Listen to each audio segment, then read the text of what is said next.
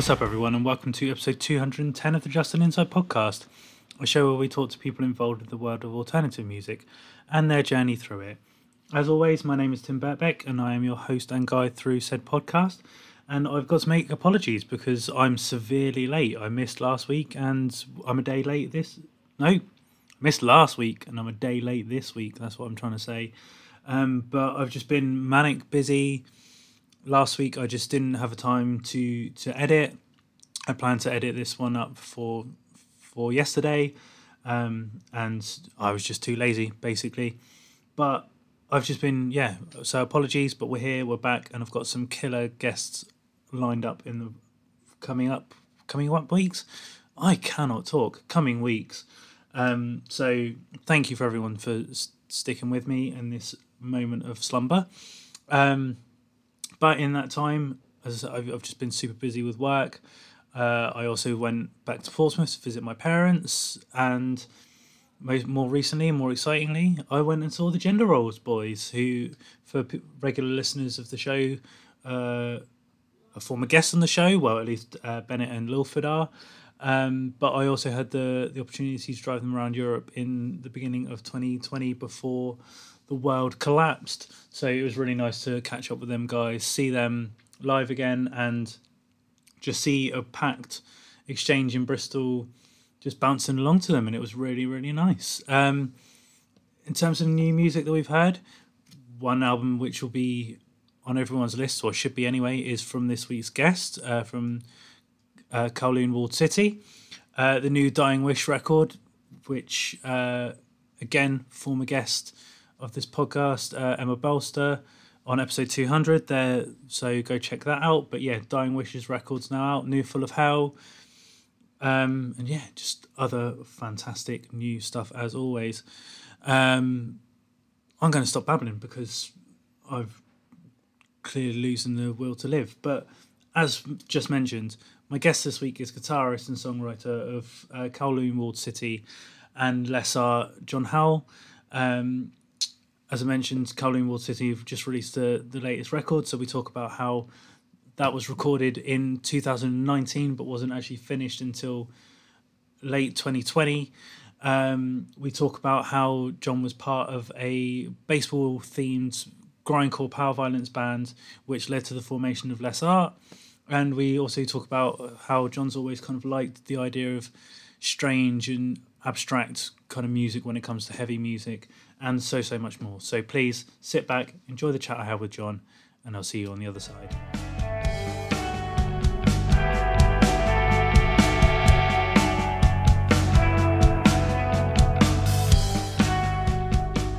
So, joining me this week on the Just an Inside podcast is guitarist of Kowloon Walled City and Les Art, John Howell. John, thank you very much for taking some time and having a chat with me.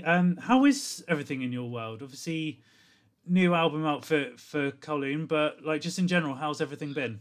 Everything's been interesting over here. I'm located in California, a couple counties north of San Francisco and Oakland, and we moved to this place pretty recently. So it's lovely up here, and California, in terms of coming out of COVID, is maybe a few steps ahead of the rest of the country, which has been great, because I've got family and friends elsewhere who do not have some of the luxuries that we've had here. That said, it's still very strange. I'm going into the office for the first time in like 18 months. It was pretty weird. And there are certain folks out here, as there are everywhere, who are just kind of done taking any kind of precaution. So we're still in that kind of gray area where that you go out in public and there are oftentimes you feel kind of uncomfortable with what you see. Yeah, definitely. I think like that's very much the similar thing here in the UK. Like there's still some people who like constantly wear masks. There's some people that will wear masks indoors, but then not elsewhere. And it's just a proper sort of grey area. Everyone's got their own sort of rules and their own sort of baseline of what is appropriate or what is safe, and we're not all on the same page, and it's interesting. No, definitely not. But just in terms of kind of like musically, obviously we'll get to the new album in a moment, but how have you kind of like managed to sort of like keep tabs on what you guys have been doing So have you been keeping like active in terms of like still doing stuff over the pandemic, or have you kind of taken that opportunity as a respite sort of thing? I absolutely tried to keep active, not with Kowloon, and not with Less Art. Actually, I started a new project that was kind of my COVID project, and hoping to make a little bit more progress on that now that COVID is lifting, and start figuring out if we can record. But ultimately, yeah, I had a whole album written for a new project, and it was important to me to stay busy because being Yeah. a productive musician, creating new things is very important to me, and sort of seeing myself as a musician. It's like if you have to be Mm. producing, in my estimation, in order to really kind of call yourself a musician. So even with Yeah. COVID, I was able to keep pretty busy. That's Yeah. cool. Because again, we'll kind of get into the nitty gritties of it, but like obviously recording wise, were you doing a lot of it at home, or because I know obviously like you in obviously Kowloon and in Les Art, you've worked really closely with Scott, and he's obviously done a lot of the recording. So was he in with the new project, or was that very much home based? It's the demoing was home based. New project also includes Dan Snedden, who is the new drummer of Kowloon Walled City, so Oh, for cool. like 15, 20 years. And we were able to figure out ways to actually write over the course of COVID in the room, in the practice space. Oh, Yeah, awesome. and again, that was also just really nice. I'm not sure if you're a musician, but like playing this big, loud, heavy music and then not actually being able to stand in front of an amp or play with a drummer, Yeah. it kind of lessens the excitement. So to be able to do those things over COVID was really valuable and meaningful. Oh, that's Yeah. awesome. Well, as I say, I always like to take my guests back to their roots, so to say. So, what kind of got you into alternative music in the first place? Like, what was the jumping in point for you? I'm old enough that I'm an MTV kid from when they played videos. Um, Yeah, so I mean, even yeah. starting back into the late '80s, like all this, I'd be a very fairly young kid, but like I'm watching, and there's like the hair, sort of the late hair metal stuff. So like Def Leppard and Poison, and I'd be looking at these videos like wide-eyed, like holy, what is this? Um, Yeah, but yeah. then MTV really bit big on the sort of the Nirvana, the Soundgarden stuff, and so that was kind of my first entry into alternative music. Um, but then I'd say the biggest change after that was it didn't occur to me, or I had no visibility into sort of bands who were not operating on this like big major label level until I was in Mm. college. And I was lucky enough to go to a college where there were people who were booking local shows from their nearby. Right, yeah, yeah. The nearest city was basically Pittsburgh, Pennsylvania. And there was someone who was a show promoter who went to my college and started promoting shows for like independent bands at my college. So all of a sudden I saw these incredible bands making this incredible music, which became very meaningful to me, but they weren't this huge thing. It was really eye opening. And so to be able to see, I don't know if you're going to be familiar with some of these bands, but to see really early Q and Not You, which were a Yeah, yeah, band yeah. on Discord. I got to see them as they were touring on their first record. And there was a band that still exists called Unwed Sailor. They were just incredible. So that was the thing that really grabbed my attention at the time and kind of redirected me Mm. from sort of only understanding alternative music as this big kind of lofty Nirvana Soundgarden thing, is something like, oh, people who are kind of like me do this, you know. Yeah, And that yeah. was, and I've kind of just, I followed that path ever since. So I'm guessing, like, in terms of that, like, as you say, that local promoter sort of thing, but you were kind of obviously drawn to music anyway. So I don't know. Was it just the fact that you knew that those things were happening, or did somebody say to you like, "Oh, you do realize like there's other stuff than like Kiss and Nirvana and Soundgarden"? It's funny because when I was young, like for some reason, I don't know how this happened, but there was sort of in the pantheon of like punk rock, you know, and you have like your Ramones and your Sex Pistols and things like that that are kind of like this kind of upper tier everyone knows Hmm. about. Somehow, Black Flag and Fugazi like made it into that sort of upper tier.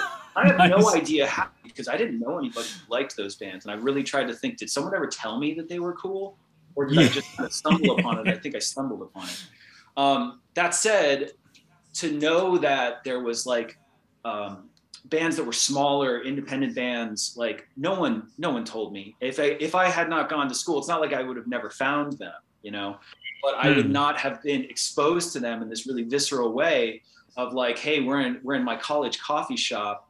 These bands are playing floor shows. There is no separation between us. And that was such a kind of a really important thing for me to see and experience and feel. Without that, things would be totally different.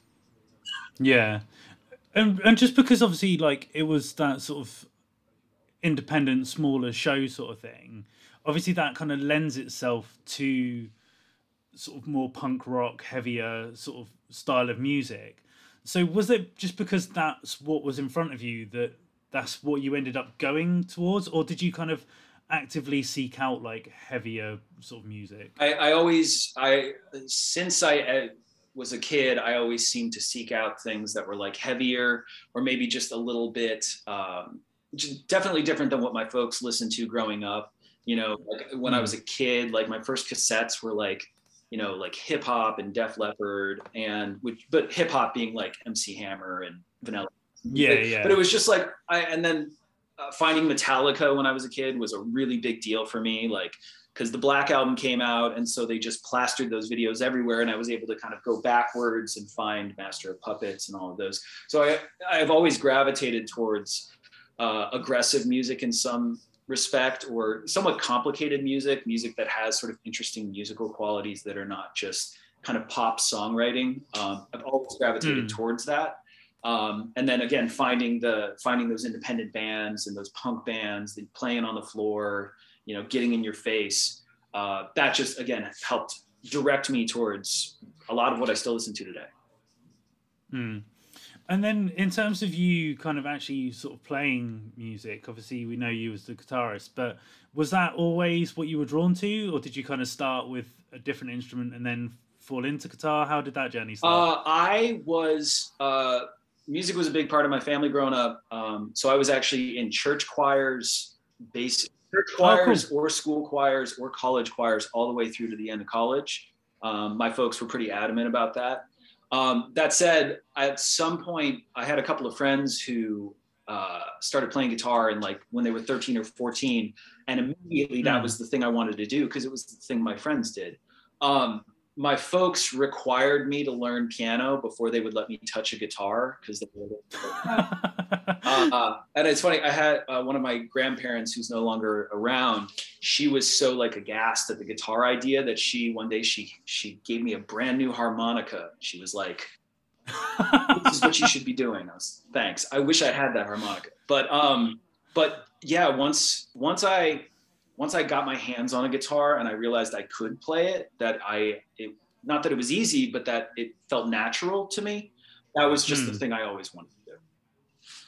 That's cool. So in terms of like the choir side of things, obviously, I don't know, I don't want to say like you were sort of pushed into it, but obviously you saw it through for quite a period of time. So was that something you enjoyed, or was it just you knew you had to do it because it was something your parents wanted you to do? The latter. It was not something I particularly enjoyed. I will say this though. I don't know if you've ever sang in choirs, but I can't say yeah, I have. No. there is something to the performance of it, of having like 10, 20, 50 people all kind of like singing at the same time and creating this interlocking thing with different parts and different people, that has always stuck with me.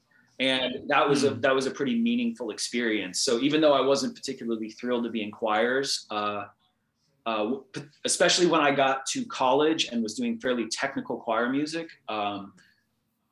it was important, and I kind of took something from it that I've been able to keep going. Yeah.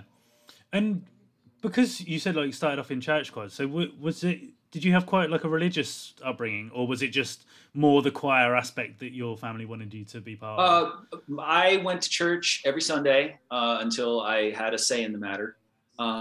It was, I am not a believer, and I've never really been one. So church actually, when I was a little kid and then up through my teens, it was a social thing. There was a group of people there who were my age from different schools in the area. And we all just kind of got along. And so we would kind of skip out after the first 30 minutes of service and go screw around in one of the libraries or something. There was also a guitar choir that was present. So a lot of my early guitar playing was just playing along to like hymns. Yeah. So religion was fairly important in my family, but it wasn't kind of pushed on us in a way that was particularly problematic, or I don't feel strange about it at all. It was just like, okay, I got exposure to it, and then I got to make up my own mind. That's cool. So it wasn't a case of when you were sort of discovering like the likes of Nirvana and stuff, your parents weren't horrified? No, though. One time there was the early Stone Temple Pilots album was, I forget what it was called, but there was a song on that album that was like just a throwaway song. I think it was called Wet My Bed. And I remember standing in like, we used to have Kmart's. I don't even know if they exist anymore, but they were like Walmart's. Yeah. And my mom, who was buying me the CD, she looked at it and she just read all the song titles in front of the teller. She gets to Wet My Bed and she just looks at me. I'm like, please buy it. But no one was aghast. No one was horrified. I think they were all a little bit like, we don't get this music, but you do. So that's fine. Yeah. That's cool. I think some people, it's weird. Like some people's parents, they either go one of two ways. Like they're either like, what the hell is this? Like, turn it off now sort of thing. Or it is, as you say, that latter of, I don't understand it, but you seem to be enjoying it, so good for you. Right. Yeah. I think the compromise was always like, okay, you listen to it, don't make us listen to it. You know? Yeah. And I don't know, a lot of people in my life are still like that. I mean, like my wife doesn't particularly listen to heavy music, you know, and it's my thing, and she's cool with that, and I'm cool with her music. I mean, it's all good. But yeah, the sort of the idea that you don't subject people to something that you understand they're not gonna get. They're not gonna be able to process. They're not gonna be able to enjoy. And so just be nice about it. Listen to it yourself. Like blast out your own ears, but nobody else's. Yeah, though I would say there was a time when we used to do family holidays, and myself and my brother, I'm trying to think of what tape it was now. It was either White Zombie or like an early Pantera tape, and we made our dad put it in the car, and our parents were just like, what is this? It was me and my brother just rocking out in the back of the car. Why weren't they slamming along with you? Come on. I know, but hey. So then, in terms of, because you said you grew up near Pittsburgh, is that correct? I grew up actually near Cleveland, Ohio, which is not that far. It's only like 2-3 hours away. And then I went to school that was college a little closer to Pittsburgh. Yeah. Okay. So obviously, because now you say like you're in California, and obviously Kowloon's obviously Oakland's, well, kind of Oakland loosely based. So talk me through the journey of getting from there to sort of the California side of things. So I was in college, and I was finishing up college, and just kind of looking at, all right, what am I going to do? I didn't have a career that sort of obviously made sense for me to pursue. And so my partner at the time, she had family in San Francisco, and we were just like, let's go somewhere completely different. Let's try something completely different. And so we, the summer after we both graduated, she had moved out, and then I came out after. And it was just about finding a different place. You know, I love Cleveland, Ohio. I love Northeast Ohio. I actually love Pittsburgh. I think Pittsburgh is just an incredible town as well. But in that moment, you know, being 23, 24, I couldn't figure out something there that was particularly compelling or appealing. So I just were completely different. And so we went to San Francisco, and pretty early, we have Craigslist out here. Do you have that as well? And in the Bay Area, I think to this day, there's a musicians wanted section on Craigslist, and it's a great way to find people. So within a couple of months of moving out here, I actually, through a Craigslist ad, met Dan Snedden, who is now the Kowloon drummer. And Oh yeah, wow. it was nuts. And he and I started a band that did for a couple of years and in San Francisco, and that was just kind of my trajectory. Then that band ended. I started another band called Tygon, and it was through Tygon I recorded with Scott, and I met Right. Scott Okay. because the first Kowloon EP had come out, and I had gone to see them just on a whim and was just a fan. They were incredible. Like that early version of the band before I was in it was nuts. Yeah. And yeah, so Scott recorded a couple of Tygon releases, and when the original Kowloon guitar player Jason Pace decided he was going to move on, they thought of me, and a lot of other things happened in the interim, but that's kind of the top line. Yeah. That's cool. So then, before we kind of get onto there, then, so you said obviously your kind of discovery of like the kind of smaller like independent bands was kind of when you were in college and things like that. So were you actively playing in bands yourself at that time, or was it not until you kind of moved over to San Francisco that kind of started? I those early experiences seeing bands in the coffee shops, punk bands and all that. I At the early point I was not writing music. I was just playing guitar and still like playing covers. And I had actually started to Hmm. pursue a classical guitar degree at my college, Oh, cool. which was interesting and something that was a big part of my playing. But I started seeing these bands, and then a buddy of mine at college, we were both building sets for plays at the college. Like the college would have plays, we were building Right. the sets. That was our job, and we were just sitting around one day and started playing music, and between actually doing work, and from that realized, oh wait, I can write music. And he realized, oh, you can write Yeah. music, oh cool. So we started a college band, a band in college that we did for 2-3 years. And that was the sort of original kind of inception of being in bands. And then Yeah. that ended, and moved out to San Francisco, and I've never stopped. Yeah. Yeah. So with that first band, was it just purely a college based band, or did you kind of go further afield and do much, or was it just very much stuck in there? We played that same coffee shop a lot.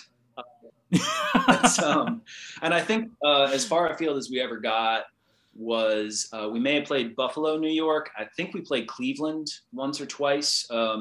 Maybe only a handful of shows that were outside of that, outside of the college, really.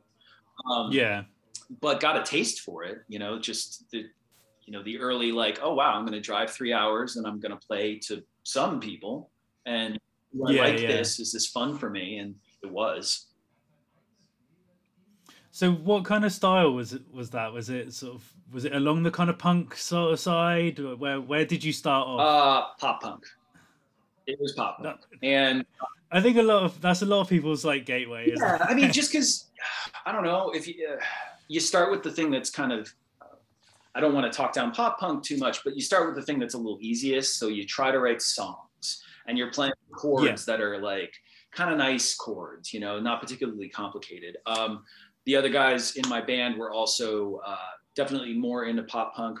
My buddy Derek, who was the guy we started the band together, he was a big Dashboard Confessional guy, and so, Right. and that really did inform a lot of what we did in that early period. And right near the end of that band, though, we started to shift. We started to write like more aggressive music. We didn't turn into a hardcore band or a metal band or anything, but my friend got really into the band Thursday, and all of the kind of accumulating bands that I had seen, Q Not You and Unwed Sailor and the Casket Lottery, started to really inform what I was doing. And so by the end of that band, we'd actually started shifting towards something that was weirder and heavier. And I wish I still had some of those demos that we had. I'd love to hear them. Yeah. Yeah. That's cool. So then, as you say, like shifted over to San Francisco, met Dan, and it sort of started the journey kind of on that side of things. So, what would you say was kind of like the first, like your first quote unquote like proper band that you were like actively like recording, touring, and stuff like that in? That would be the band I was in after bands. After the one with Dan, that early one with Dan. The one with Dan, we played shows, and we may have actually toured a little bit, but we didn't really properly record. Nothing. Nothing. No actual release. Nothing like sold, as far as I can remember. So the band after that was a band called Tygon. I started with a bunch of guys who I also met through Craigslist. And that band, we recorded our early EP, just a little like 7 song EP. And pretty quickly we did our first, within a year or so, we did our first tours, which were pretty brutal. And then that band progressed. And I'm not sure if we ever got to be sort of something that people were into, but we were weird and we did it on purpose. We were good. We were just very weird. It felt like by the time that band ended, it felt like a little bit of a triumph to just sort of double down on this particular direction and knowing it doesn't matter if everybody gets it or not. But that was the first band that we recorded a couple of EPs, essentially 2 albums. And then near the middle to the end of that band is when I joined Kowloon. Cool. So you said that like the first tour you did was pretty brutal. So was that in terms of attendance, just the experience? Why was it so brutal? Tygon was a 5-piece band, 2 guitars, bass, drummer, singer. And I want to say this was our first tour. We were touring in essentially a 5-seater Subaru Forester. So 2 people in the front, 3 people in the back, but actually what ended up, and then towing a trailer. Although what ended up happening is that someone would, because of the 3 people in the back, shoulder to shoulder, which just like nobody wants to do that when you're driving from like LA to Tucson or something. So someone would always jump into it's like a hatchback. So someone would always just jump into the trunk. And if you're in the trunk of a Subaru, you just have the sun just beating down on you as you're laying there. Like it was brutal. And we were doing drives along the Southwest. I don't remember if we made it to Texas or not. But it was a slog. It was hot.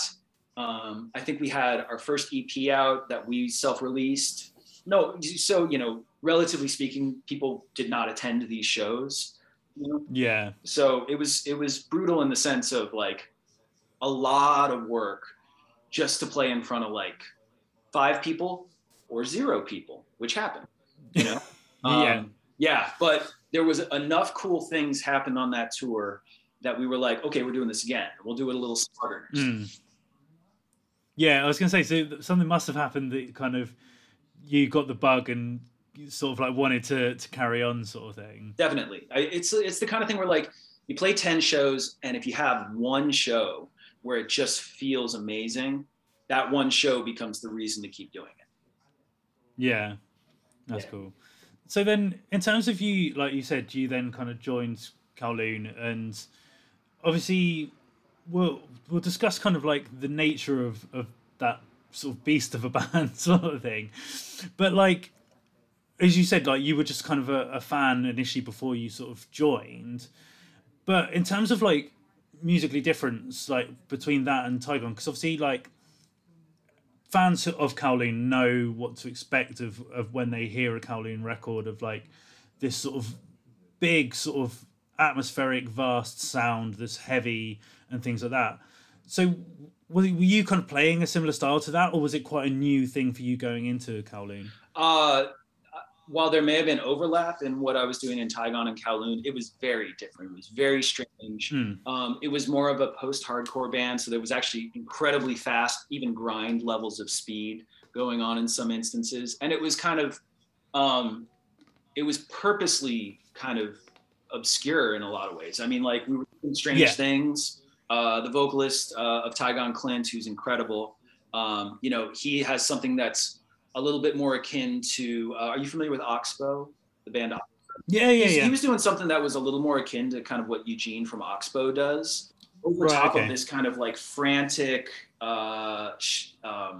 post-hardcore that could be super fast or really pretty. We were kind of all over the place. Whereas Kowloon, particularly prior to my joining, they did one thing, and it ruled. But they were doing kind of like straightforward, just like killer, really well-arranged songs, but discernibly songs, like there's a verse and there's a chorus and there's an outro, I mean, it wasn't hard to wrap your head around as long as you were into the aesthetics. It's if you like loud music and like people yelling at you, grown men yelling at you is like exciting. You'd be stoked. Yeah. I mean, it was you wouldn't have to reach much further than that.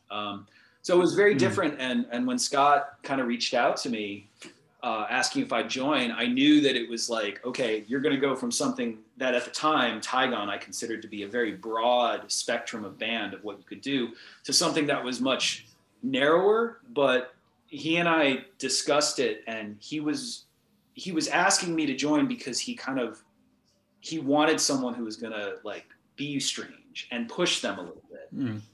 Okay, cool. So I understood that I was going to have to rein, I didn't fully appreciate how much I'd have to, at least initially, rein in my kind of instincts, whatever the fuck I want. But that said, it was something that we eventually kind of grew into, and it's worked out. I love being in this band. That's cool. So did you kind of find it? Was it a challenge, like to kind of, as you say, like rein it back a little bit at first, or I don't know? Did you enjoy that kind of adding a different string to your bow, so to say? Yes, it was a challenge, and I did not enjoy it a ton initially. Because the thing is, one of the things that I've really grown to appreciate about like writing in Kowloon, and it's now something that I've kind of integrated into the way that I create music, is prior to Kowloon, there is very little editing. It's just like, this idea is cool and it's complicated. And I like, in terms of how the entire song feels, it's all my intent. If it's complicated, if you don't get it, that's your problem, right? With Kowloon, they were trying to write songs, Yeah. And so that meant that in that band, I'm bringing stuff in and I'm bringing this in, and what do you think? And like 98% of it gets tossed, but that they would be that brutal with themselves as well, So it wasn't just sort of, I mean, I'm new guy, I'm coming in, I'm like kind of an idea fire hose to some extent. I'm really just like throwing this, like, this is cool. And they're like, yeah, but not for this. Or yeah, let's take the thing that you wrote and let's kind of straighten it out a little bit. Let's like slow it down. Let's find the things within the complicated thing that you wrote that are hooky or interesting, and let's focus on that. And so I wasn't prepared for that, and it took a little time for me to get comfortable with it and okay with it. But then, particularly once Container Ships came out, and I got to see like kind of a finished product of that collaboration, it made sense to me. Things got a lot easier once I could kind of see like, this is how it's going to work. Yeah. And because of that, like, I don't want to say sort of criticism, but as you like, the editing, I guess, is probably, as you said, like a better sort of way. But do you feel that that's made you a stronger songwriter? Because, as you say, if you like, I'm not saying this was necessarily the case with Tygon, but like, if you've got all these ideas and you're just like throwing them at the wall and see what sticks, whereas with Kowloon, it's more meticulous. Has that kind of made you like better prepared for stuff you were to do later on down the line? 100%. That I still have a particular desire to make complicated music, whether it's sort of layering of different parts or sort of weird time signatures or whatever. Like, I like complicated music, and I'm never gonna not like it, and I'm never gonna not try to make it. But now I have an appreciation for trying to make a song. It doesn't have to be verse, chorus, verse, but it has to kind of come together as a whole. It can't just be like throwing stuff at a wall. Like, there has to be an intent to create like a standalone song.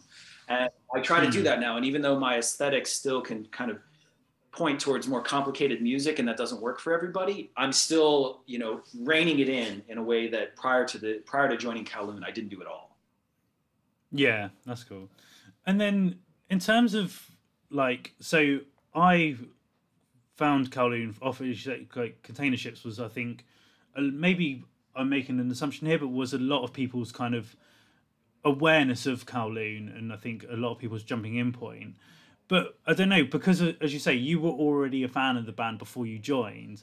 But did you kind of notice, like, once you joined, that there was a point where there were more sort of eyes on you as a band, and more people were paying attention to what you were doing? Yeah, I think I agree with you that Container Ships was when I think the band gained kind of a broader visibility outside of a narrower scene or maybe the Bay Area itself. And that I can't pinpoint a moment when that became apparent, but it was apparent, that was the case. And that was very strange to experience that extent. And it was strange for them too. I mean, like, they had done a little bit more touring prior to my joining. They had a level of visibility already, just because that first album and that first EP they're great, but they felt it too. Like yeah. And because obviously as a collective, it's been a band for 15 years now. Something. So I think but obviously in that time, as you say, this is record. Is it 4 full length now? This is the 4th full length. Yes. Yeah, but obviously other sort of bits in between there. Yeah. But it's it's strange, and this might just be my perception. Like, even though you've there's always been a constant sort of output, you're a band that hasn't always been super active, if that makes sense. So has that been a conscious choice, or is that just a matter of circumstance, or is that just the way that you guys work? I guess the way I'd respond is that, with the exception of COVID, we have always been an active band. But the way that we feel about it is that we're an active band. We've always been practicing. We've always been working and writing. But we are very selective about sort of the output that we will pursue. So the albums themselves are very considered. And in particular, our touring schedule and our show playing schedule, it's very, very considered. While we all love playing shows and get that kind of visceral reaction of being on stage and playing, we've been a band for as long as we've been. And so there's only so many times you can, play the same venues in San Francisco and Oakland. And it doesn't feel a little tired. So what we've tried to do is just be much more selective about when we play, who we play with. And as a result, I know it feels like we, that maybe we set this band down a bit more regularly. We don't, with the exception of COVID, but we're just very choosy. So in that case, is it a lot more of stuff is going on behind the scenes? So you're demoing things, you're writing new stuff, or as you say, you're planning on, okay, we want to tour here, so how can we make that work? Is it a lot more going on behind the scenes than what we see publicly? Well, the band text thread is just constant talking shit. So, so we're always in touch, actually, is the thing. It's never we never really walk away from each other. That's why it feels like we never put it down, because we're friends, we care about each other. And so we're in each other's lives, and we're always kind of in communication. The work itself, oftentimes there's something, right? As you mentioned, are we writing? Are we practicing? Are we considering a tour? And that will drive, the practice schedule a little bit more. But since we're always in communication, it just never feels like something that we walk away from in any way. And you mentioned obviously the live experience, as you say, you all enjoy playing live and having that visceral experience. And because of the style of music you play, obviously on record is one thing to have it sound loud and heavy and make those kind of soundscapes work and the parts where it's drawn out feel like, for a listener, for it to pay off, but also for you as musicians to pay off. But then to transfer that into a live setting is obviously something very different. And I know I'm kind of going a long way around to getting to my point here, but so I saw you guys play Fluff Fest in Oh the yeah, Czech Republic in that rule. 2019, and like the one thing that I came away from that set was like, yeah, there's like melody and harmony in this, but behind like this, the softer side, there is just this wall of noise that's coming out. So is that something that you guys like think about when you're writing, of how this is going to transfer live, of like, okay, on record it might sound softer, but when we play it live it's just going to be like 10 times louder sort of thing? No, we we the loudness of the live experience and the thing that we're trying to do there is it's very separate from the songs as we are writing them, as we are Okay. yeah, particularly on Piecework, the new album. We were really trying to write songs that were appealing to us kind of melodically. The early goal of this album, or the thing that we were trying to do to make it sound different from previous albums, is we had initially planned on writing the entire thing with just clean guitars. Oh wow, okay. We completely failed, right? But the thing was, we wrote the songs that way.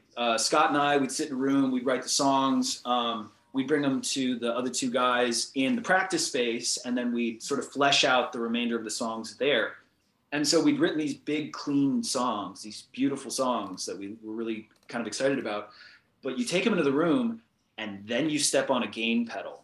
And then you're like, okay, this is actually still pretty cool, and this is better, you know? And so as a result, we ended up with Piecework. We did not succeed in writing the big, clean album, and it turned into a heavier album than we were expecting. But that said, it wasn't to kind of accentuate the live experience. That is not actually a consideration for us. Okay, that's cool. And then in terms of like, as you say, like obviously now we're sort of forward in the band. You've been in the band sort of for numerous years now as well, but like kind of pulling it back a bit from when you first joined, obviously like, I don't want to say it's necessarily Scott's baby, but obviously he's sort of I'm guessing at the point of you joining was the predominant songwriter. So you going into that dynamic, did you always kind of want to be like, I don't know, did he kind of open up like the idea to you being like co-songwriters, or was that something that kind of just happened naturally?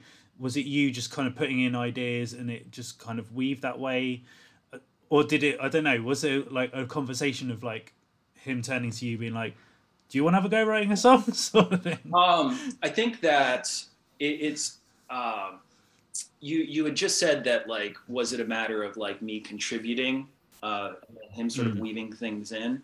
That was actually, I would say how it worked, where I would bring in parts and I would bring in more parts and I would bring in more parts. And ultimately, one of Scott's key roles in the band to this day is the sort of arrangements, you know? Right. So he was sort of taking things, he was obviously still writing, he was still contributing a ton and still does. But he would hear things that I was bringing in, and he'd be like, oh, okay, well, let's try it like this, you know, and let's try it like that. Let's put it here and let's remove a couple of notes, you know? And that was kind of the initial way that I was weaved into the band, was through just kind of just throwing so much music at them. They had to use some of it, you know? But ever since then, that was ultimately how Container Ships came about. And then particularly on the sort of middle writing of the next album, Grievances, he and I just figured out how to write together, like write together. You know, he might be contributing more in some instances. I might be contributing more in some instances, just in terms of content or arrangement or structure. But now it feels like, to be clear, Scott is still, he still has a great head for arrangement. He to some a very large extent really kind of defines the aesthetics of what we are producing, coming up with. But the actual writing of the music is between him and I is very collaborative and pretty even in terms of contribution now. That's cool. And I want to kind of delve into Peaceworks a little bit more in a moment, but I want to sort of sideswipe to your other project that is kind of sort of people will know of as Less Art. Obviously, kind of in some aspects, people may see it as a supergroup because of where the members have kind of come from. But I'm guessing it's a case of like you were all friends and you just kind of wanted to do something a bit different. Is that how that band kind of came about? That band came about because that band is the child of a joke band. I'm not sure if you because prior to that band, prior to Less Art, Riley Breckenridge and Ian Miller. Riley is the drummer in Thrice. Ian is the bass player in Calvin Walled City. They're close friends, and they were doing a baseball podcast, and which I think they still try to do from time to time. And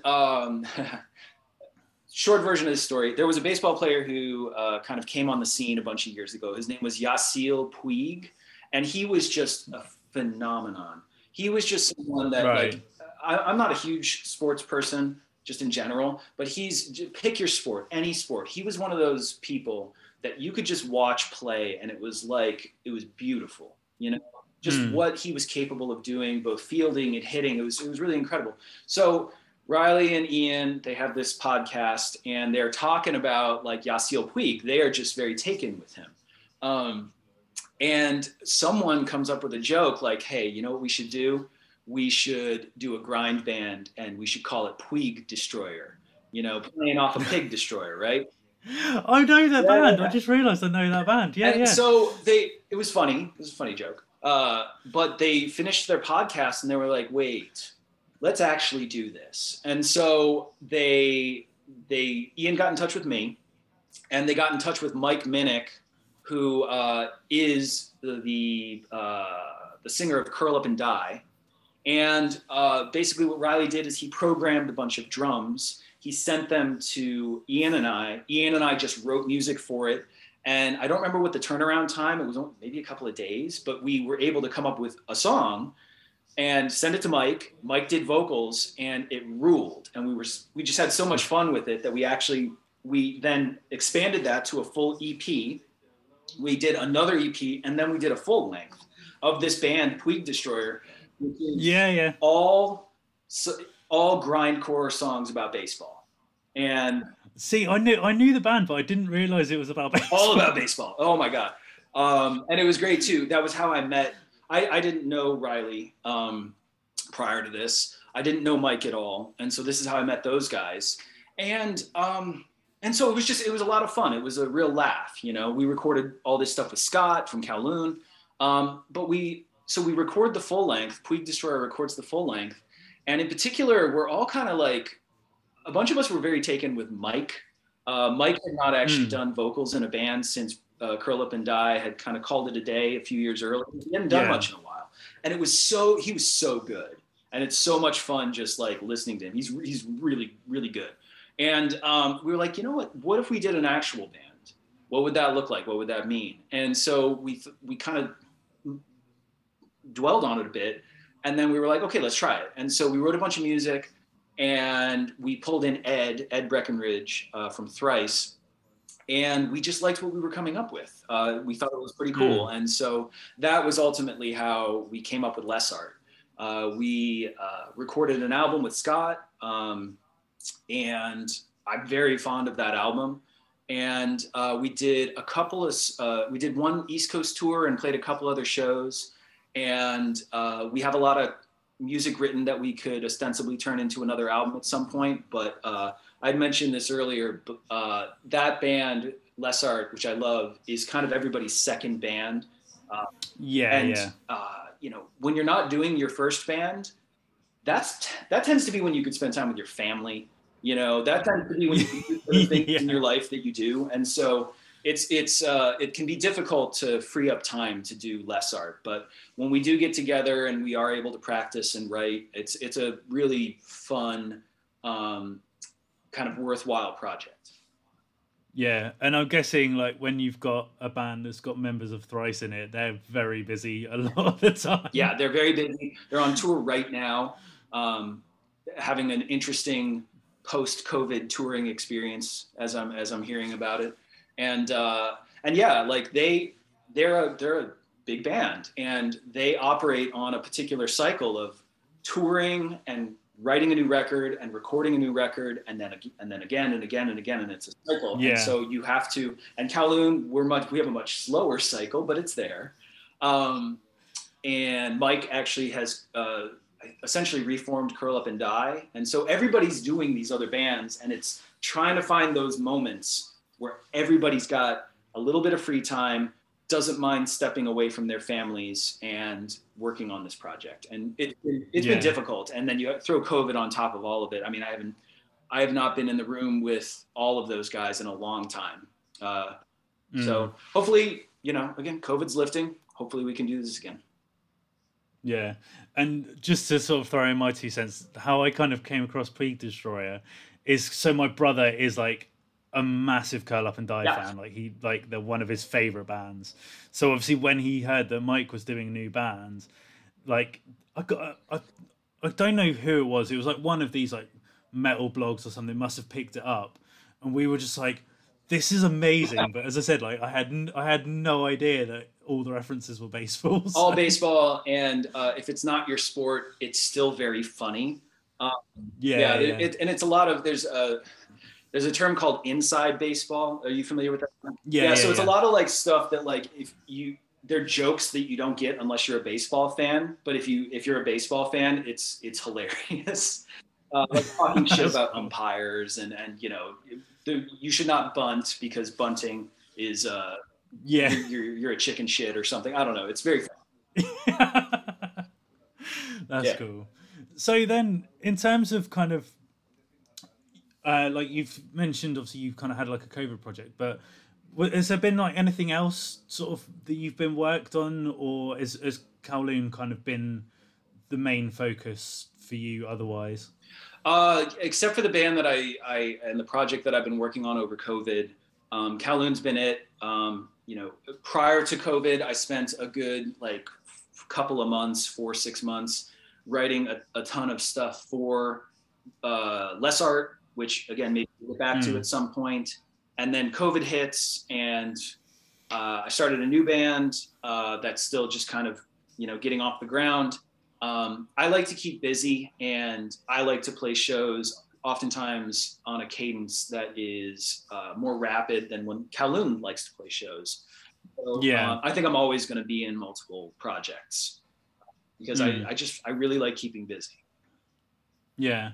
So what's the sort of vibe of the COVID band that you've started? Like, what's the kind of sort of style that you've written with that? I think what I was going for was I'm trying to do something that is, again, it's complicated music, but at the same time, it's got like the energy and kind of drive of like early Black Flag, like first 4 years Black Flag, Dez era Black Flag. Just something that like, there might be some weird guitars going on, but it's just kind of crushing you. And we have an album written. We're just trying to sort of finalize a bunch of things and figure out who's going to be involved in the band. That's cool. So when is there sort of a date that you think we might hear stuff, or is it very just as and when kind of thing? I would love to. I've essentially been working on this project that I mentioned since just before COVID. So I've kind of been kicking around these songs for like over 2 years now, and actually a little earlier than that. And I would like to get this done as soon as possible, because I also don't love sitting on music if I think it's like getting close to being completed. I think it's like get it done, put it out into the world, and then move on to the next thing. And so I would love to get this recorded even this year, and then put it out early next year. But there's just a lot of considerations that still need to get worked out. That's fair enough. So I think saying sitting on things is kind of a good segue back to Kowloon. So obviously the new record is out now, but was it a case of you guys was because obviously I know like with COVID that kind of threw a spanner in everyone's works sort of thing, but we've seen bands that have literally written an album, recorded an album, and released it like during COVID times. But what was the situation with you guys? Like, was it kind of done and dusted prior to COVID, and then you had to wait, or has it been sort of drip fed and now it's out? Like, how have you kind of worked with it? Well, so we started writing this album in like January, February of 2017. And, right. Okay. And wow. we basically wrote the album in about a year and a half. There's a little break in there. But so we recorded the album mid 2018. And then when we recorded the album, there were 0 lyrics. And we just recorded all the music. The songs were done. And we, Scott in particular, since he's the vocalist, he writes in such a way that he doesn't need the vocals to be ready as we're writing. We write so that the vocals can be put in. There are spaces in the songs where it makes sense to put vocals. So that said, he just had, again, we recorded the album in mid 2018, and then he had tremendous difficulty writing the lyrics, coming up with the lyrics, figuring out what he wanted to say, figuring out like, did he have anything to say? And kind of, he tied himself up a little bit, and all of us, we have the lives going on at the same time. So there's family considerations, there's deaths, and so when you're in those moments, sitting down and like trying to grind out lyrics doesn't seem like the important thing. Yeah. So as a result, everybody else in the band, we were like, no, it's fine. It's fine. Take your time, because it doesn't help us and it doesn't help you for us to get on your case about like, you go write lyrics. It's like, no, it's fine. Right. But it took him a while. And so he wrote a couple songs worth of lyrics, and then I think the summer prior to COVID, we did a European tour with Neurosis, and we were able to play 2 songs that ultimately ended up on Piecework, and then the remaining 5 or 6 songs were written over COVID.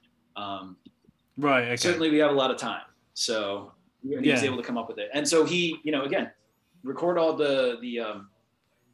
the instruments, record all the songs in 2018, finish the vocals and record all the vocals in the past 6-8 months. And since Scott is the recording engineer, this is all he's got his own studio. This is all like a very doable thing for him. And I gotta say, I'm so proud of him. He did a great job. And, we recorded these songs so long ago. I mean, who knew? We didn't know how this was going to ultimately turn out. But he's really good at what he does. He's really good at sort of understanding where his vocals, his specific idiosyncratic vocals, fit in this music. And I think he did an exceptional job. I think it's the best he's sounded vocally for all the records we've done. And I'm looking forward to everybody hearing the whole thing, because it's pretty cool. And he wrote about some beautiful things. And I think this is gonna be a meaningful album for people just because of the sort of the content of the lyrics. And because obviously you should say, like, musically recorded sort of 2018, and obviously we're now 2021, so there's 3 years sort of between. And obviously, I don't know if you might not be able to speak about over this, because obviously Scott was the one that wrote the lyrics, but for you, like, having that big gap between it and then sort of like hearing what the song ended up with Scott's lyrics on it, did it kind of change your perception of the songs at all? Entirely, yes.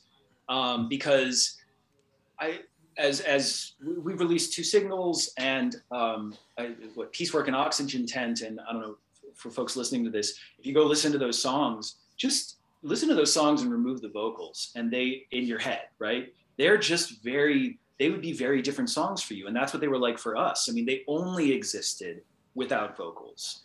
and we always knew they were going to be there, but like to then add that final layer onto it, it really does completely change your appreciation of the song. Because all of a sudden, you know, Scott being a really good vocalist and understanding where to put his vocals and how to sort of make things sound, parts that didn't maybe jump out at you, they now jump out at you because the vocals accentuate it, and before you had. Yeah. So yeah, my appreciation for the album now, I loved it when we did it prior to the vocals, but now it's just so much better. It's so much better, and I love it that much more. And was there kind of sort of what part of you that was, because obviously it's been such a long gap from when it was recorded, was there part of you that thought, like, once Scott had done the lyrics, you were like, oh, we could have done this bit a little bit differently, or oh, I wish I changed that? Or were you kind of, I don't know, because obviously with it being such a gap of time, like, you might have like thought of how you recorded it differently, or were you completely happy with how it sounded musically? I was pretty happy. I'd say that there were certain instances though where, again, Scott being a recording engineer and the fact that we recorded this digitally versus recording it to tape, where what I'm about to say would be much harder, we could make little adjustments in the arrangement to further accentuate things. So maybe it makes sense to actually, once you've layered on the vocals, a part which went for another measure or two measures, you can kind of consolidate that in a way that makes the song make a lot more sense. It tightens everything up. So there were only a couple instances where we could do that, but it worked to our benefit. But I don't know, when we finished recording the album, to a large extent, you know, we walked away from it just to give Scott the time and space that he needed. And so no real regrets or things that I think I would change in retrospect. And the things that we did change a couple of things, and it worked out to our benefit. And obviously you mentioned earlier, like, the whole, initially the idea was to kind of do it like with the clean guitars and stuff. And like, you can when you listen to the record, you can kind of hear that element is still there a little bit, despite the fuzz and the heaviness that kind of comes through. But also, like, you know, like you saying that you recorded it this time ago, but you'd purposely left space for where Scott could fit lyrics.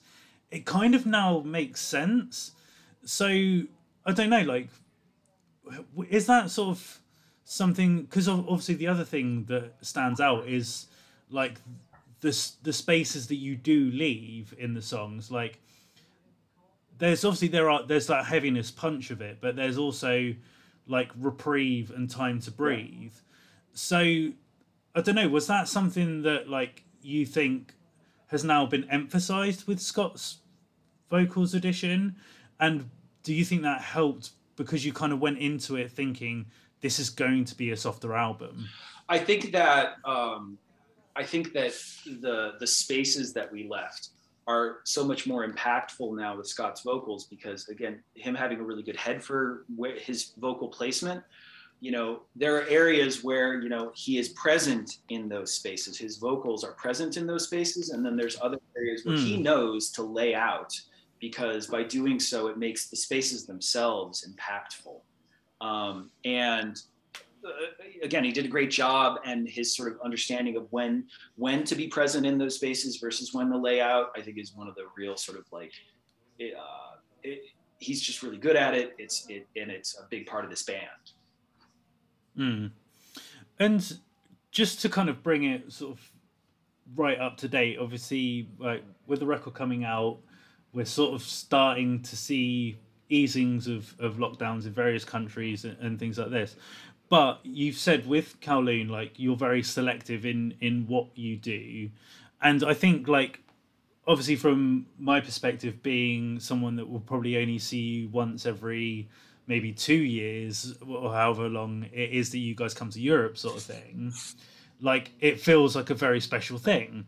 And obviously that's kind of the vibe you're going for. But obviously now there's that miscellaneous year and a half of COVID.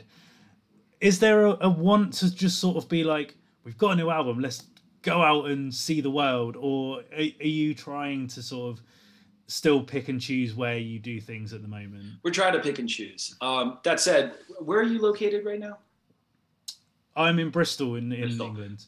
We played the Old England in Bristol on the yeah. And I would play the places that we played in England. I would play them every 6 months if we could. They're some of the best shows. Like I really, really appreciate the audiences that we've had there. That said, we're still being picky. We're being very conscious of COVID because again, we're an Oakland-based, California-based band, and the sort of COVID situation in California is very different than other parts of this country. And so, and that impacts our decision making to some extent. Like, where are we going to go? Where do we feel comfortable going?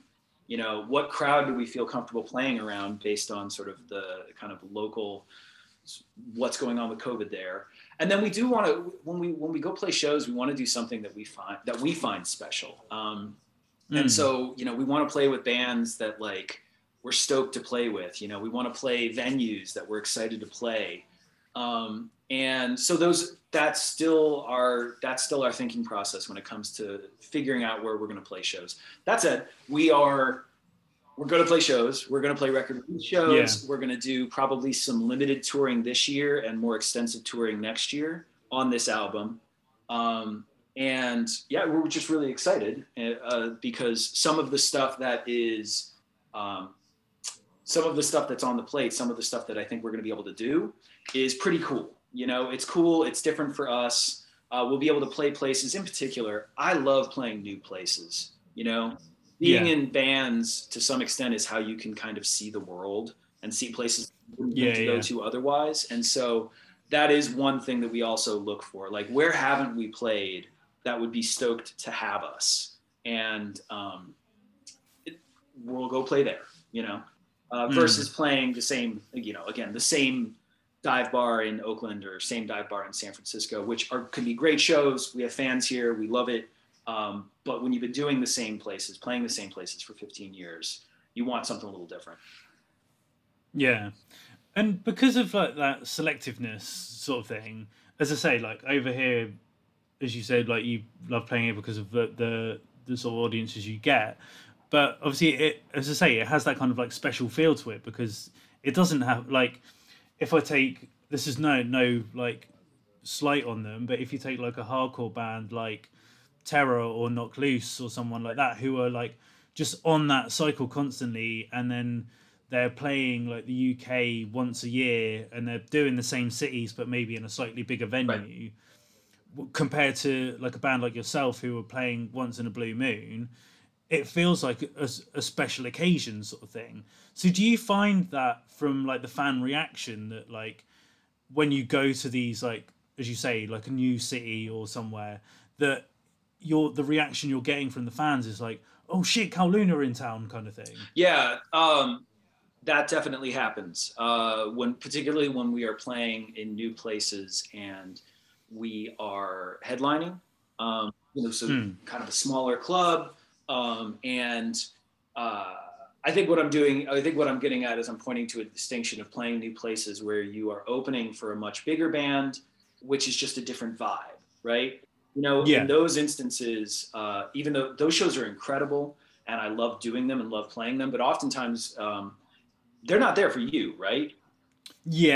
So I guess that's one sort of interesting distinction is that like what you're talking about and how it can be special. The way that we feel that when we're on stage and we're playing tends to be in like the smaller places.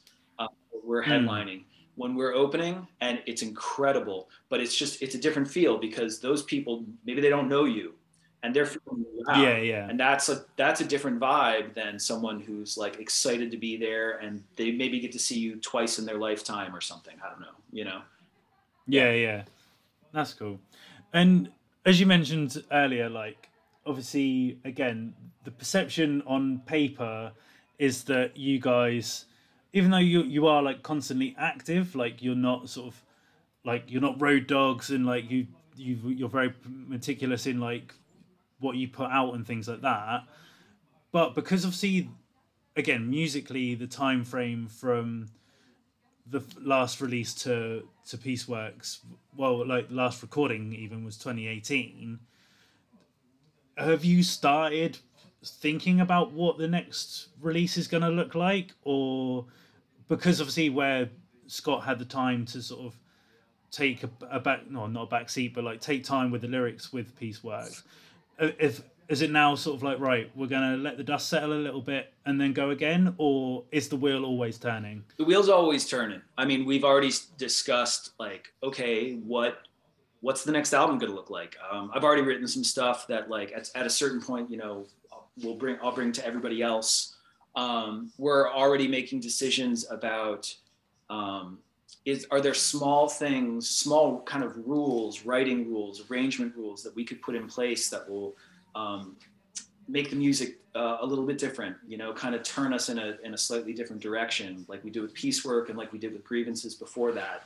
You know, we made decisions at the outset of the writing process, and whether or not we succeeded in our goals, it kind of changed the trajectory of the music. We're already discussing what would those be, and some weird conversations. But the wheel's always turning. Now, that said, that doesn't mean that you're going to get a new album from us again in another like 5 years, just because it's going to take as long as it takes, you know. But yeah, it's a process that we've already started, because it always starts with the discussions, you know, and the discussions are happening. Now, when we start producing, then maybe a timeline will kind of magically appear. I also don't think that Scott's trouble lyrically for this album, coming up with things that were meaningful to him and he thought were good and appropriate. I think he's figured it out. You know, I think he figured out the way that he can write through that kind of block. And I don't expect that waiting 2 to 3 years on lyrics will happen again, which might make you get an album in 4 years instead of 5. Yeah. And just in terms of like, I think I probably know the answer to this question, but just because obviously you guys have been like, even before you were a band, like collectively, as I say, it's roughly around sort of 15 years, I think. But because obviously part and parcel of that is like the meticulousness of you writing and sort of being methodical in like how you tour and how you put the structures of songs together, that's probably added to you guys being a band for so long. But I don't know, do you think that there's other elements that have kind of added to your longevity as a band? Or do you think just because you've kind of got this process that works and it's just a matter of we'll do it at our own pace, that pace has led to you being a band for 15 years? Yeah, I think that there are creative considerations to how we've kind of grown as a band and sort of how now the process of writing works. And I think that's really important, and that's contributed to our longevity.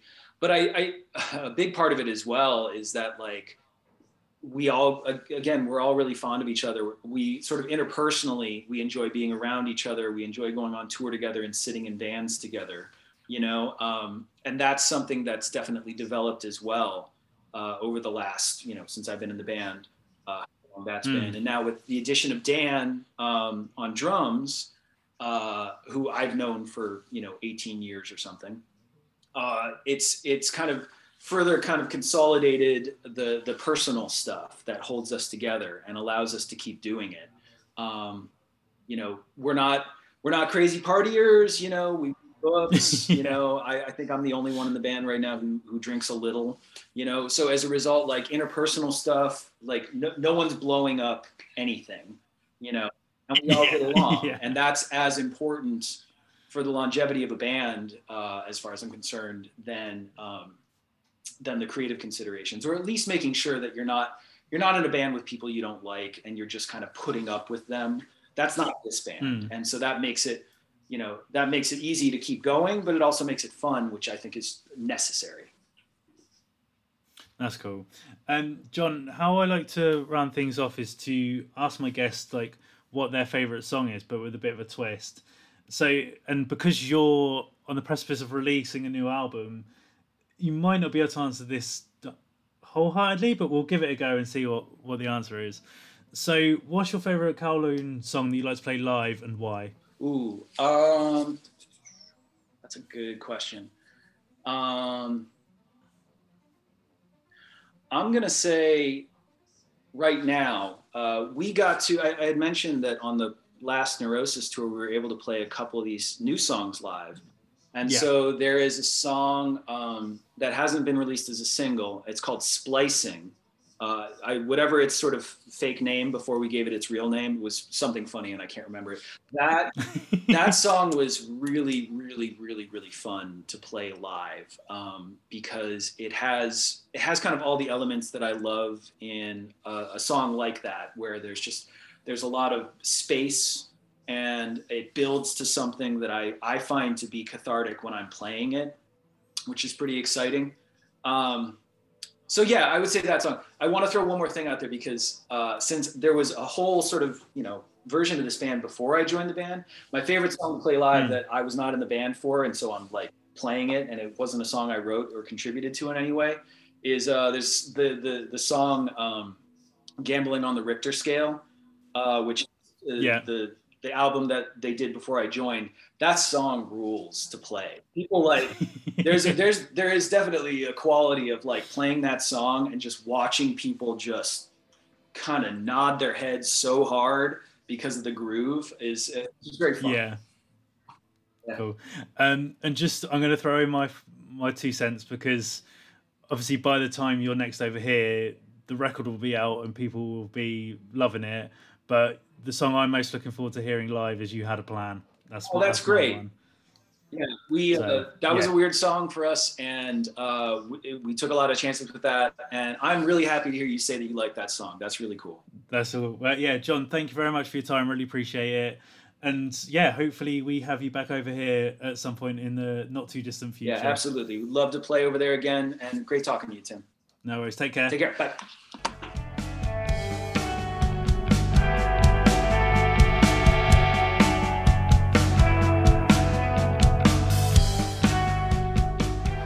So there we have it, folks. Again, a huge thank you to John for taking some time out of his day and having a little chat with me. As always, you can keep up to date with what Kowloon Walled City are doing on all the various social media platforms, as well as Less Art. And hopefully we'll be hearing a new project from John in the not too distant future as well. So keep your eyes peeled for that. As John does mention in the chat, both bands are not super active, but they're definitely ones to keep an eye out and check out. From experience, if you do get the chance to see Kowloon Walled City, go and see them. They're fucking epic, as mentioned in the chat. But yeah, all those details will be linked in the show notes. As mentioned, we've got some cool guests coming up. Got something extra special lined up for the week of Halloween. But yeah, for now, as always, whether this is the first time you're listening or the 210th time you're listening, thank you for stopping by the Just an Insight podcast, and I'll see you soon.